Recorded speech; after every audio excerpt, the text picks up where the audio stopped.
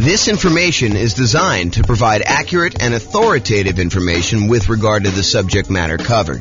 It is offered with the understanding that the presenters are not engaged in rendering legal, accounting, or other professional services.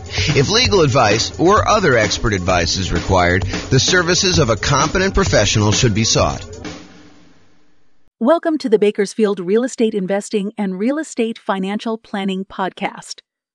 Learn all about investing in real estate in Bakersfield, California, with a combination of real estate financial planning and modeling with numbers specific to Bakersfield.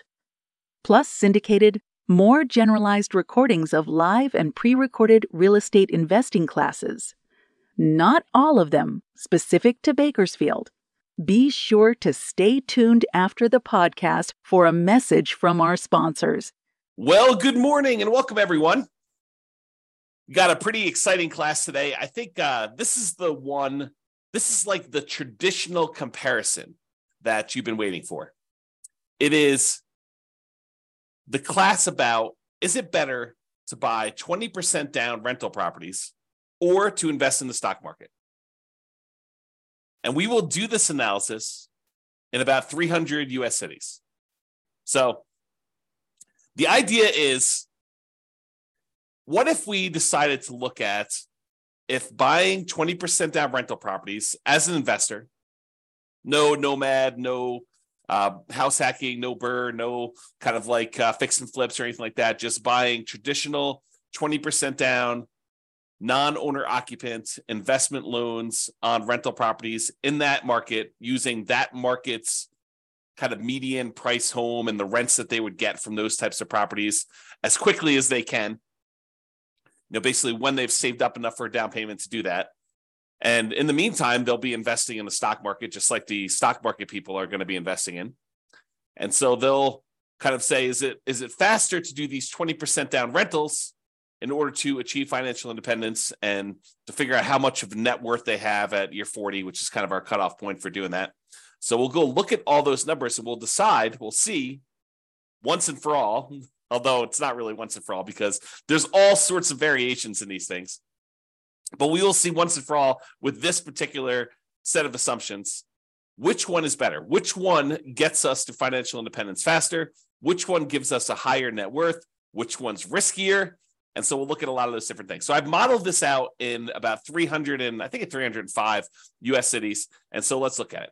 In both scenarios, whether you're doing 100% in stocks or you're doing buying up to 20% down rental properties, in both those cases, I assume that this particular person was renting the entire time. They were not buying owner-occupant properties to live in first and then doing the strategy. And the numbers would change if they decided to buy an owner-occupant property and then do either all investing in stocks or then do all buying 20% down rental properties, up to 10 rental properties. The numbers would definitely change because then they'd have an owner-occupant property. It would change a lot of the characteristics of the investment. That owner-occupant property matters a lot. I'll say it that way. And we'll see that come up time and time again when we do our analysis, because this is sort of like part of a series of classes where I look at comparing two different strategies and I show you how they do head-to-head. In case you haven't noticed, that's what I've been doing. About once per week for these live classes, I've been doing a head-to-head comparison of different strategies, and then we publish this eventually to the podcast and put it on the website and stuff like that. So you can see, though, these different comparisons, and you will see over time that buying that owner-occupant property has a significant impact on how things perform. And most of the time, it's better. So if you get nothing else from this stuff, look hard at whether you should buy an owner-occupant property first in your marketplace. Okay, so in this case, though, we're talking today about putting 20% down, buying rental properties, or investing in stocks. In both of those situations, both those scenarios, they're renting the entire time themselves. They are not moving into a property that they own. Okay, trying to make it as fair of an apples-to-apples comparison as we can. In the cases where they're putting 20% down, they save up their money until they have 20% down for non-owner occupant property, and then they repeat that until they have 10 properties, 10 rentals in total. Then they stop buying. Any extra money that they have coming in, they stick in the stock market just like the people investing in stocks, except these guys would have 10 rentals at that point. They buy the next property when they've saved up enough money for the down payment, plus any closing costs, plus 6 months of reserves for their personal expenses, plus 6 months of reserves for every property that they own so far. So if they only own 2, they need 6 months of reserves for those 2. If they own 8, they need to do reserves for all 8. And additionally, they need to be able to qualify for the loan based on a 45% debt to income ratio.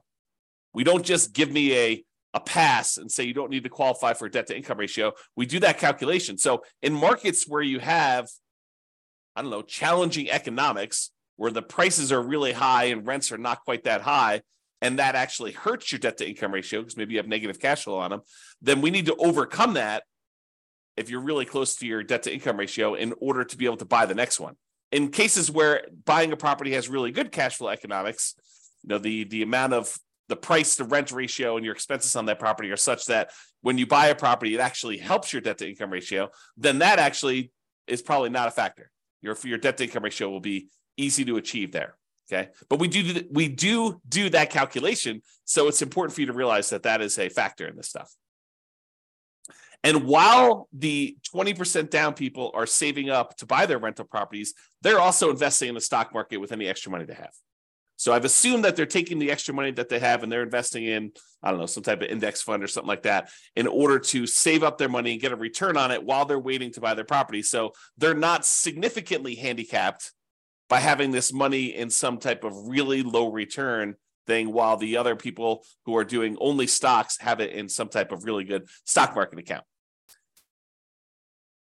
And the people that are investing in stocks, they don't have any property at all. This is just stocks completely. And if you want to see the comparison of this, I have the URL on the screen. I'll try to put it in the show notes. If you're listening to this on a podcast, so you can kind of go and tag that. If you're watching the video, you can see it there and type it in. Or just go to the model page and you can go find the one that says 20% down payments versus stocks. And you can find it that way too. All right. So what does it mean for them to be financially independent? I want to talk about this so that you understand what triggers someone being financially independent. And this is the same definitions I've been using for people when they're thinking about being financially independent themselves, but this is the mathematical way we determine if someone is financially independent. And it comes from 5 different sources. I'll cover the 3 easy ones first. There are 3 sources that are super easy. It's all the passive income. So passive income from any Social Security, which we're not modeling in this case. Passive income from any annuities that they buy. You can buy an annuity. It's an insurance product. You basically pay a fee or pay a series of fees in if you're paying monthly or yearly or whatever it is. And then the insurance company will pay out a certain dollar amount each, whatever it is, month or year, to you as part of the annuity. So you could buy annuities. You could have Social Security, or if you have a pension, those count. Those are the 3 that we're really not talking about today, but those are 3 that would contribute to someone being financially independent. The 2 we're primarily focused on today is, number 1, net positive cash flow from rental properties, and number 2, any invested assets that they have, like assets they have invested in the stock market, as an example, times the safe withdrawal rate. And that gives you, if that number exceeds your expenses, then that means you're financially independent. So either the net positive cash flow you have coming in from your rentals exceeds your expenses, or your invested assets times your safe withdrawal rate exceeds your expenses, or some combination of those 2 exceeds your expenses, then you're considered financially independent. So let's say your expenses, I'll say this too, the expenses in each city vary. So the person living in Mobile, Alabama is earning a different amount than the person living in Los Angeles, California, because they need to be able to afford properties in those marketplaces. And someone who typically works in Los Angeles makes more on average than someone who works in Mobile. Just kind of looking at the numbers of what income people make in different areas of the country, we kind of adjust for that. And we base it on being able to afford a home in that particular marketplace. Okay, so we adjust those. So that's saying if the net positive cash flow from all their rental properties exceeds their expenses. So if you're making $10,000 a month, you need your cash flow from your rentals after all the expenses like taxes, insurance, maintenance, PMI, principal, interest, mortgage, your maintenance, your management, all of the expenses get subtracted. Your net cash flow has to exceed that $10,000 a month in this example. Or if you've got whatever it is, $5 million invested in the stock market, and you're timesing that by a 4% safe withdrawal rate, which I think is what we use for this, then that would be whatever that is per year. 5 million times 4 is that $200,000. So they're making in excess of what they would need to do in that particular case. If you think about it this way, if you have $1 million invested in the stock market and you have a 4% safe withdrawal rate, you're making about $4,000 per year that you could safely, and I'm using that in quotes, withdraw from your asset pool with a very low probability of you running out of money. It's not saying you can't run out of money, depending on how the market does. We don't know how the stock market's going to perform in the future. And I think that's one of the challenges with a lot of this modeling. That's one of the reasons why I like to run Monte Carlo scenarios, but I'm not going to go into that today. But that's one of the things we think about. You run Monte Carlo scenarios on all the real estate stuff, and you run Monte Carlo scenarios on all the stock stuff, and you can kind of do them together and see how your risk profile changes for that. But I'm not going there, not today. All right, so the combination of those two need to exceed your expenses in order for you to be considered financially independent. So let's talk about the assumptions. Each city's modeling uses their median home prices and estimated rents on those properties. We did not apply any of the 88 strategies I have to improve cash flow. So these are not like optimized properties. It's not like you went and you found the best of the best of the best deals and you applied all the best kind of practices we have for improving cash flow on all those in order to optimize for whatever your cash flow would be. That's not what we did. Okay. So these are sort of like run-of-the-mill, median-ish price properties. You could do a lot better than this, kind of picking your things. And also, I would say I somewhat handicapped stock market. I think some people would argue the stock market has done better than what I used for my assumption, which was 7%. I use 7% per year in the stock market. Some people are like, well, James, that's really low. I mean, the stock market's obviously returned whatever you believe it to be. And I'll say, I think this is a defensible position, depending on what you're investing in the stock market. But, if you invest in other things, maybe you do better than this, maybe you do a lot worse. And that's why you could change these assumptions and see how it affects things too. Okay. So each city's modeling uses their median home prices and the estimated rents in those properties. We did not apply any of the 88 strategies to improve cash flow. Just talked about that. The job income, as I mentioned before, it does vary based on what city you're in so that you can afford a property in that marketplace. We didn't want you to be in a marketplace where you make so little that you can't afford a property in that marketplace. But then at the same time, in order to become financially independent, you need your kind of like assets to overcome your expenses now. So because your income is higher, you have a higher threshold to be considered financially independent. So even though we give them a little bit in higher income in that particular marketplace, we also penalize them a little bit in saying that they now need to overcome that number in order to be considered financially independent. So to those that are given more is required. Another way of saying that. Okay. We just started off in every one of the cases, whether they're buying stocks or they're buying 20% down rental properties, everyone started with just enough such that they would have had enough for a 5% down owner-occupant property with some closing costs. In other words, everyone starts with 7% of the price of a property in their marketplace. 5% plus a couple of percentage points for some closing costs. And if that number is below $10,000, we set a minimum of $10,000. And this is true even though they are not buying an owner-occupant property. But the reason we set it up this way is we are going to compare this to people that do buy an owner-occupant property. And so I wanted to be close to apples as we could. So they all start with money as if they could go put a down payment down and buy an owner-occupant property, even though in this particular case, they're not. They're 7% of the way toward their 20% down payment in the case where they're buying rentals, and they're 7% of the way in order to take that money and invest in stocks. They're not really going to buy a rental property, but they could if we do another strategy where we compare these. Okay.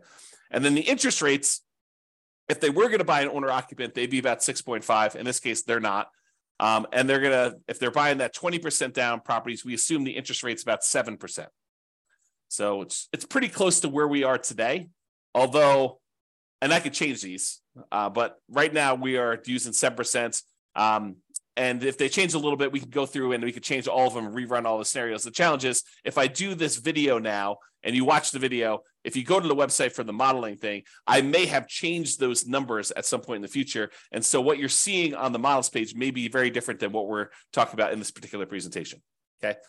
And I told you already before, they're earning 7% in the stock market per year. That's their rate of return. And they're earning that whether they've got a little bit of money in the stock market waiting to save up their down payment to buy rental properties, or they're only buying stocks, they're earning 7% per year. I also modeled this out over 100 years because sometimes I stopped at 60 originally, 60 years. And then I was realizing that some people were not financially independent by year 60 and that they were achieving financial independence just after that. And so I was like, well, where do you cut it off? I was like, I'll just go out to 100. People realize if they're 50 years old, they're probably not going to live to be 150, but they can at least see what the modeling looks like going out that far. And if you want to see all of my assumptions in detail, you can go to the realestatefinancialplanner.com/model in order to see that. MODEL, model. All right, so let's talk about it. I'm looking primarily at two metrics. Number one is how long did it take them to be financially independent and how much net worth they had. So let's talk about how long it takes them to be financially independent first. You might think, oh, James, this real estate stuff is obviously going to do better and it's going to be better in every case. Well, you might be surprised to see that the investing in stocks, not buying real estate at all, is better in 75 out of the 305 cities that we tested in. So about 25% of the time, they achieved financial independence faster if they invested in stocks than if they invested in 20% down rental properties. And you're like, what are you talking about? Is that even possible? Yep. In 229 of the cities, 20% down was faster. They achieved financial independence. They got to the point where the income from their invested assets, whether that's net rent, net cash flow on all their rental properties after all expenses, or the income that the money that they have invested in this case, the stock market, times the safe withdrawal rate at 4%, with the sum of those two, whether they're heavily in real estate, they may not even have any stock market stuff or vice versa. But those two actually exceeded their living expenses, the expenses they have in those marketplaces. In 75 cities, it was faster for them to do the stock market. In 229 cities, it was faster for them to put 20% down. And in one city, it didn't matter. It was tied. They achieved financial independence at the exact same month. All right. Now, in the 20% down case, there were 22 cities, 22 out of 305, where they actually did not achieve financial independence by year 100. So over a 100-year period, they never quite got to the point where the cash flow in those properties exceeded their expenses in that city, which is pretty interesting, Now, again, we're not optimizing these properties. You could do better. And in fact, because you're not having to buy them in your city, you could choose a different city to do this in, city that has better economics, as an example. Okay. Or they may have enough net worth in the properties that they bought, where even though the cash flow didn't quite get them to financial independence, they could, in theory, at least sell off some of those properties or all of those properties and convert it to the stock market or convert it to free and clear rental properties and actually have achieved financial independence. We didn't do any of that modeling, although we do that in other scenarios where we go head to head. This is sort of like the basic version. In cases where they invested in stocks only, all of them, all 305 actually achieved financial independence within a 100-year time period. All right. So there were 22 cases where 20% down did not, and there were 305, all of them achieved it when they did stocks. All right. This chart breaks down how many of the cities achieved financial independence at what time. So this is the low time. So, this is like 100 months. This is like 1,200 months over here. The red kind of area is the number of 20% down ones that achieve financial independence there. So, for example, at about the 300 month mark, there were about 20 of the cities that achieve financial independence. And you can see that the 20% down ones are spread out. I wouldn't say exactly evenly, but relatively evenly over time. Kind of like a little bit more in this kind of like 200 to 600 range, a lot fewer the later on you go. There are a couple really early ones where you achieve financial independence very, very early in those cities. However, the stock market one is very different looking. There's a whole bunch, almost 80 cities that achieve financial independence, just after this, whatever this is, 550 month period. And then there's a bunch that kind of achieve it right after that. And then a whole bunch kind of like taper off so you don't have very many at all the later you go. And so you can see the characteristics of when you achieve financial independence look very different depending on whether you're doing 20% down or you're doing stocks only in those different markets. Like when you're likely to be financially independent looks very different. There's a wide range when you put 20% down. There's a kind of like hard left-hand side, lower end boundary for the stock market one, but then it kind of grows, kind of like tapers off pretty rapidly there. And a lot more of them achieve financial independence kind of like in this time period, if you're looking at that. Okay. All right. Now this chart, this shows you how much better, how much faster investing in stocks is or investing in 20% down is for each individual city. So each one of these dots is a particular city. The number here on the left-hand side shows you how many months better or worse it is. So here's 0. On 0, these would be the same. So this is the one where it was exactly the same. But if it's greater here, if it's green, it means that the stock market one was better by that many months. So there are times when investing in stocks was almost, I don't know, what is that? 250 months, 20 years better. So there are times when investing in stocks was 20 years faster than investing in 20% down rentals. However, there were times when investing in rental properties, putting 20% down was 20 years better for these cities. So there's a wide range, a big difference between these. I'll tell you, it looks just eyeballing it that there are times when investing in 20% down is a lot better, way better than it is when you do the invest in stocks. And there are fewer times here where they are better than if you invest in stocks. So you can kind of see the number here. Now, this is also on a scale showing you the price of houses in that marketplace, because I'm often asked, James, so is it like the more expensive houses that where it's better to actually do the stocks, or is it like the cheaper houses, or does it matter? And in this case, I would say it doesn't really matter. There's probably a few more of the ones where 20% down is better, where you have cheaper houses. But, and there's so few data points up here that I wouldn't say that it's generally better here. Although there are 2 data points with really expensive houses where it was better to do stocks. However, there was one here where it was really, really expensive, where it's better to put 20% down. So I don't know. I think the general trend is maybe a little bit in favor of 20% down rentals over stocks on the lower end, but not by like a ridiculous amount. It's not like it's universally true.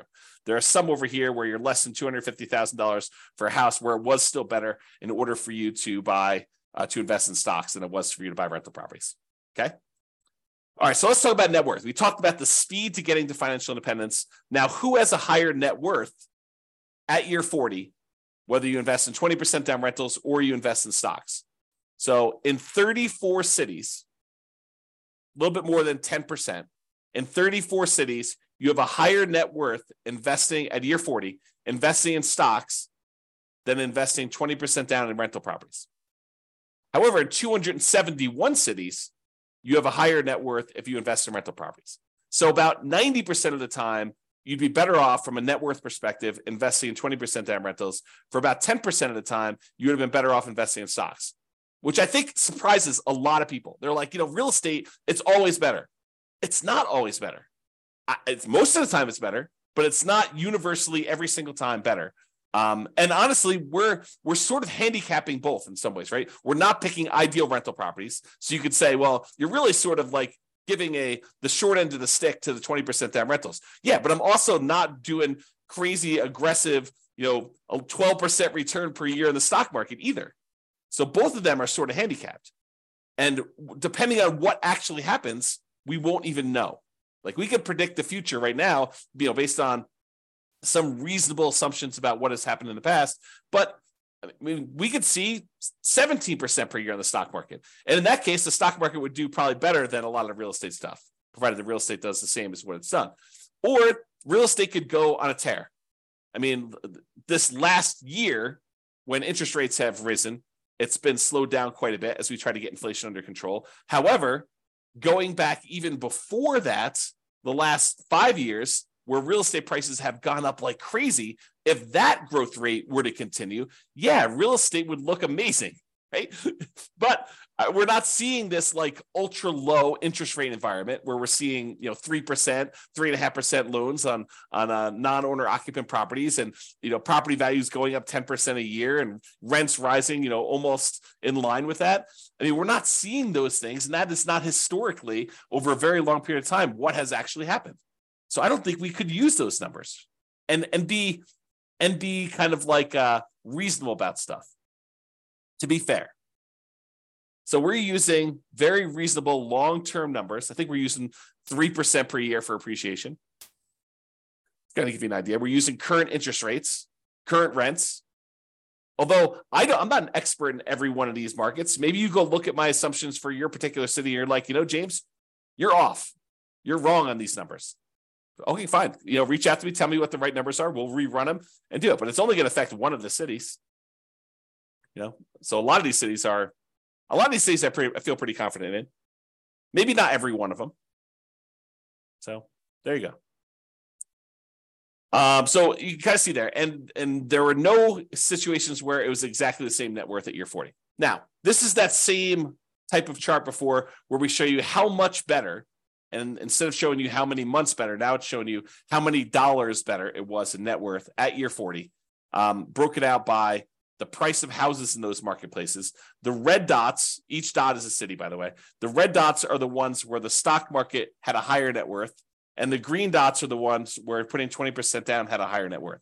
And the first thing I'll point out to you is the ones where you put 20% down, there were a lot more cases where your net worth was not just a little bit higher, but a lot higher.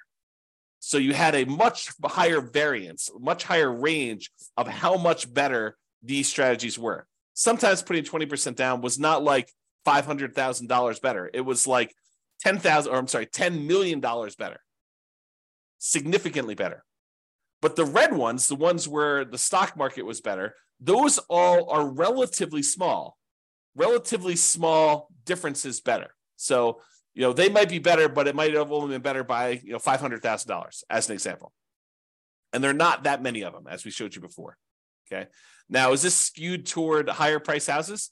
Yeah, maybe a little tiny bit. The higher your priced houses, the better the stock market was than buying the rental properties. But there are some cases where doing the rental properties, 20% down rental properties, where you're putting, where you had really expensive properties, where those were better too. There's a couple green dots at very expensive houses as well.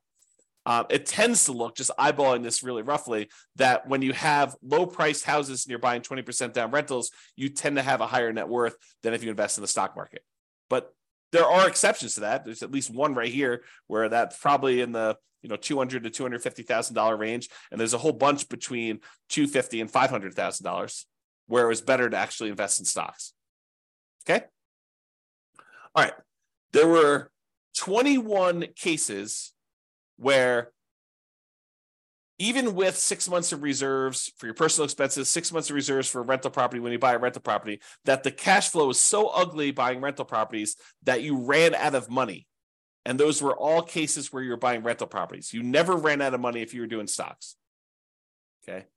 And in 284 cities, you didn't run out of money in any of those. Okay. But in 21 cities, there were ones where you ran out of money. Now, we did not apply any of the 88 strategies to improve cash flow. We did not cherry pick better deals. If you happen to be in a market where the cash flow is really, really, really, really ugly, you don't have to buy in your marketplace. If you're in a city where, every time you buy a property, it's negative $3,000 a month cash flow, maybe you go to a different city. That just seems obvious to me. Or maybe you do a different strategy. You don't put 20% down in those cases where you'd have significant negative cash flow, because the more you put down, the less negative cash flow you're likely to have.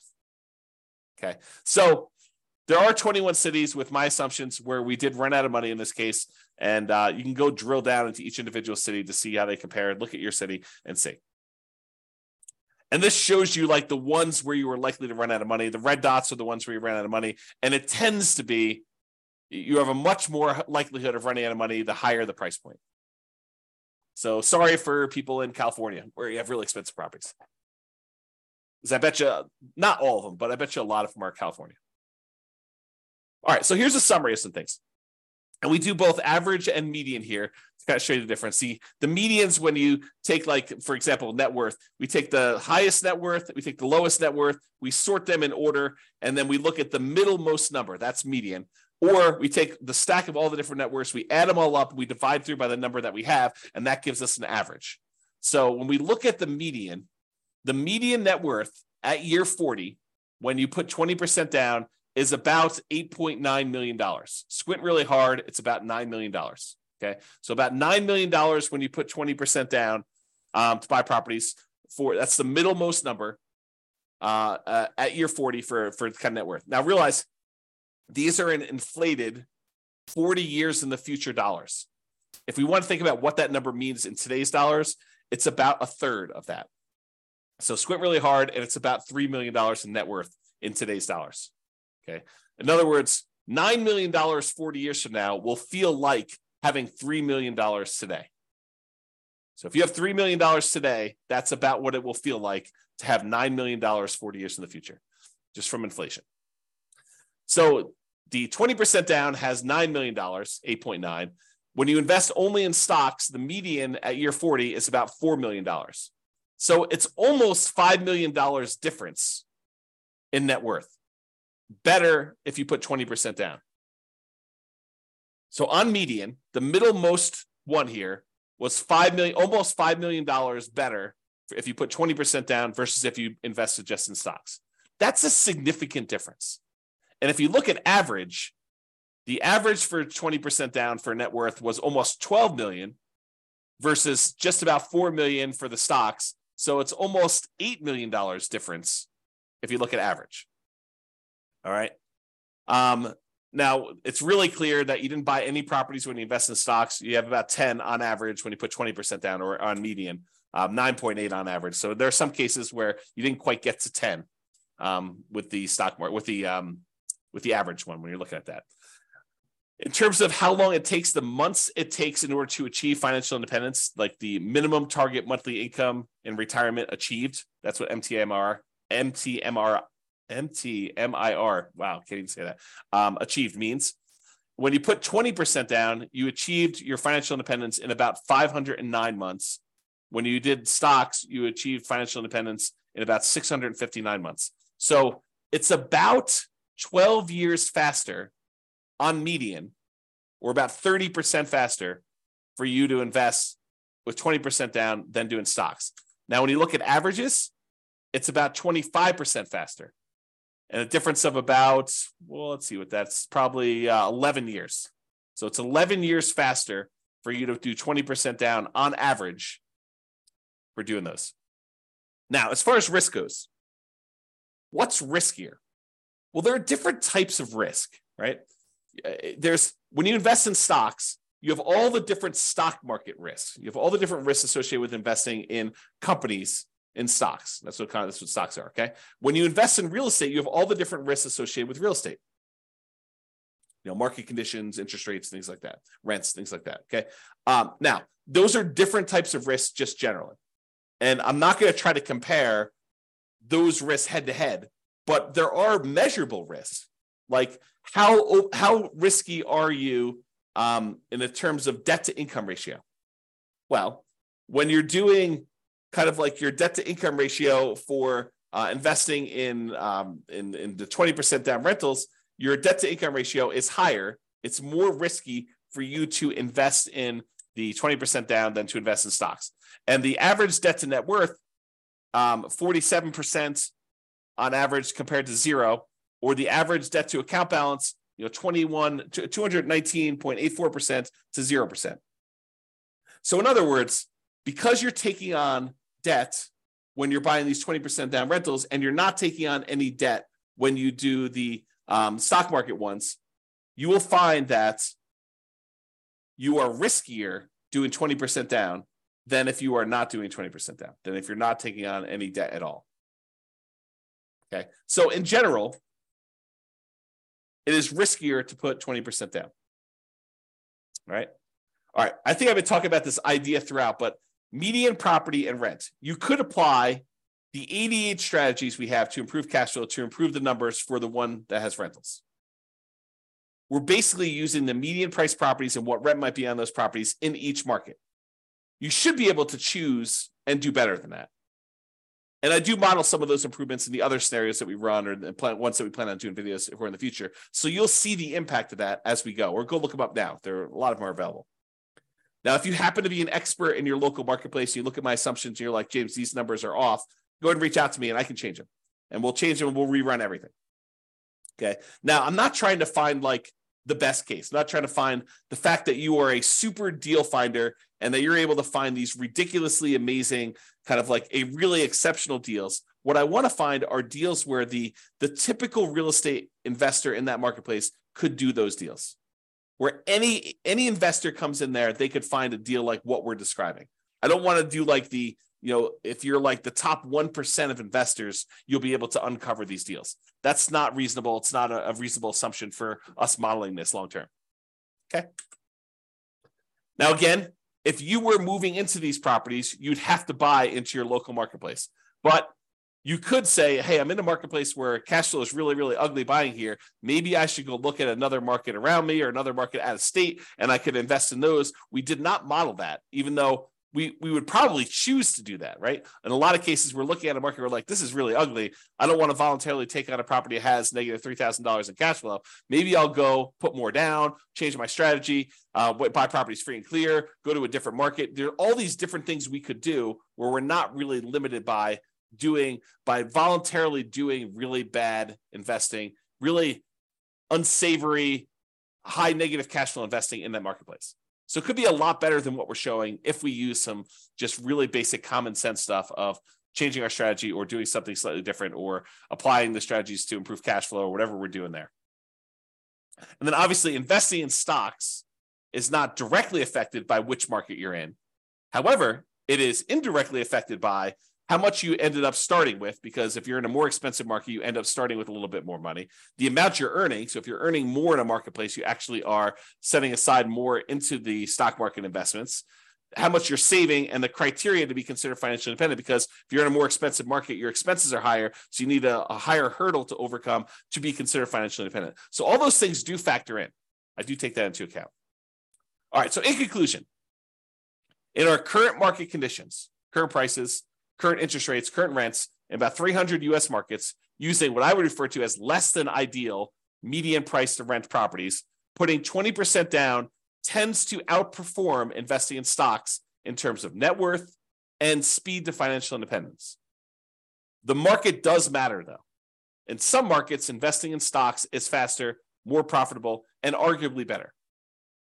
Generally, investing in real estate tends to be riskier, whenever you measure risk with debt, especially.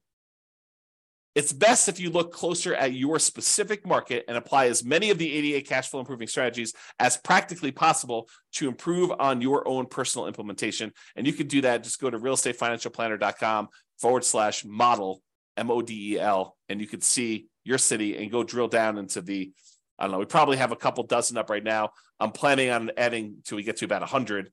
Provided the server can handle that load. We'll see how it goes as I really ramp up and do a lot more of these, because realize we're not just doing one, we're doing 300 every time we add one. So it gets very large. The data sets get very large over time.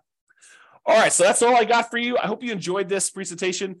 This has been James Orr. Have a great day. Bye-bye for now. With home prices up, mortgage interest rates up, and rents up, but not quite enough to counteract the higher prices and interest rates, cash flow on rental properties in Bakersfield is harder than ever. Book a call with the Real Estate Financial Planner to apply our proprietary 88 strategies to improve cash flow on your rentals. See the show notes for a link to schedule your call and improve your cash flow today. If you're a real estate agent, lender, or professional in Bakersfield that wants to help our real estate investor listeners, consider reaching out to learn about collaboration opportunities with this podcast. We'd love to add more value to our listeners by having you assist our investors buy, sell, and finance their real estate investments. See the show notes to schedule a call to discuss collaboration opportunities.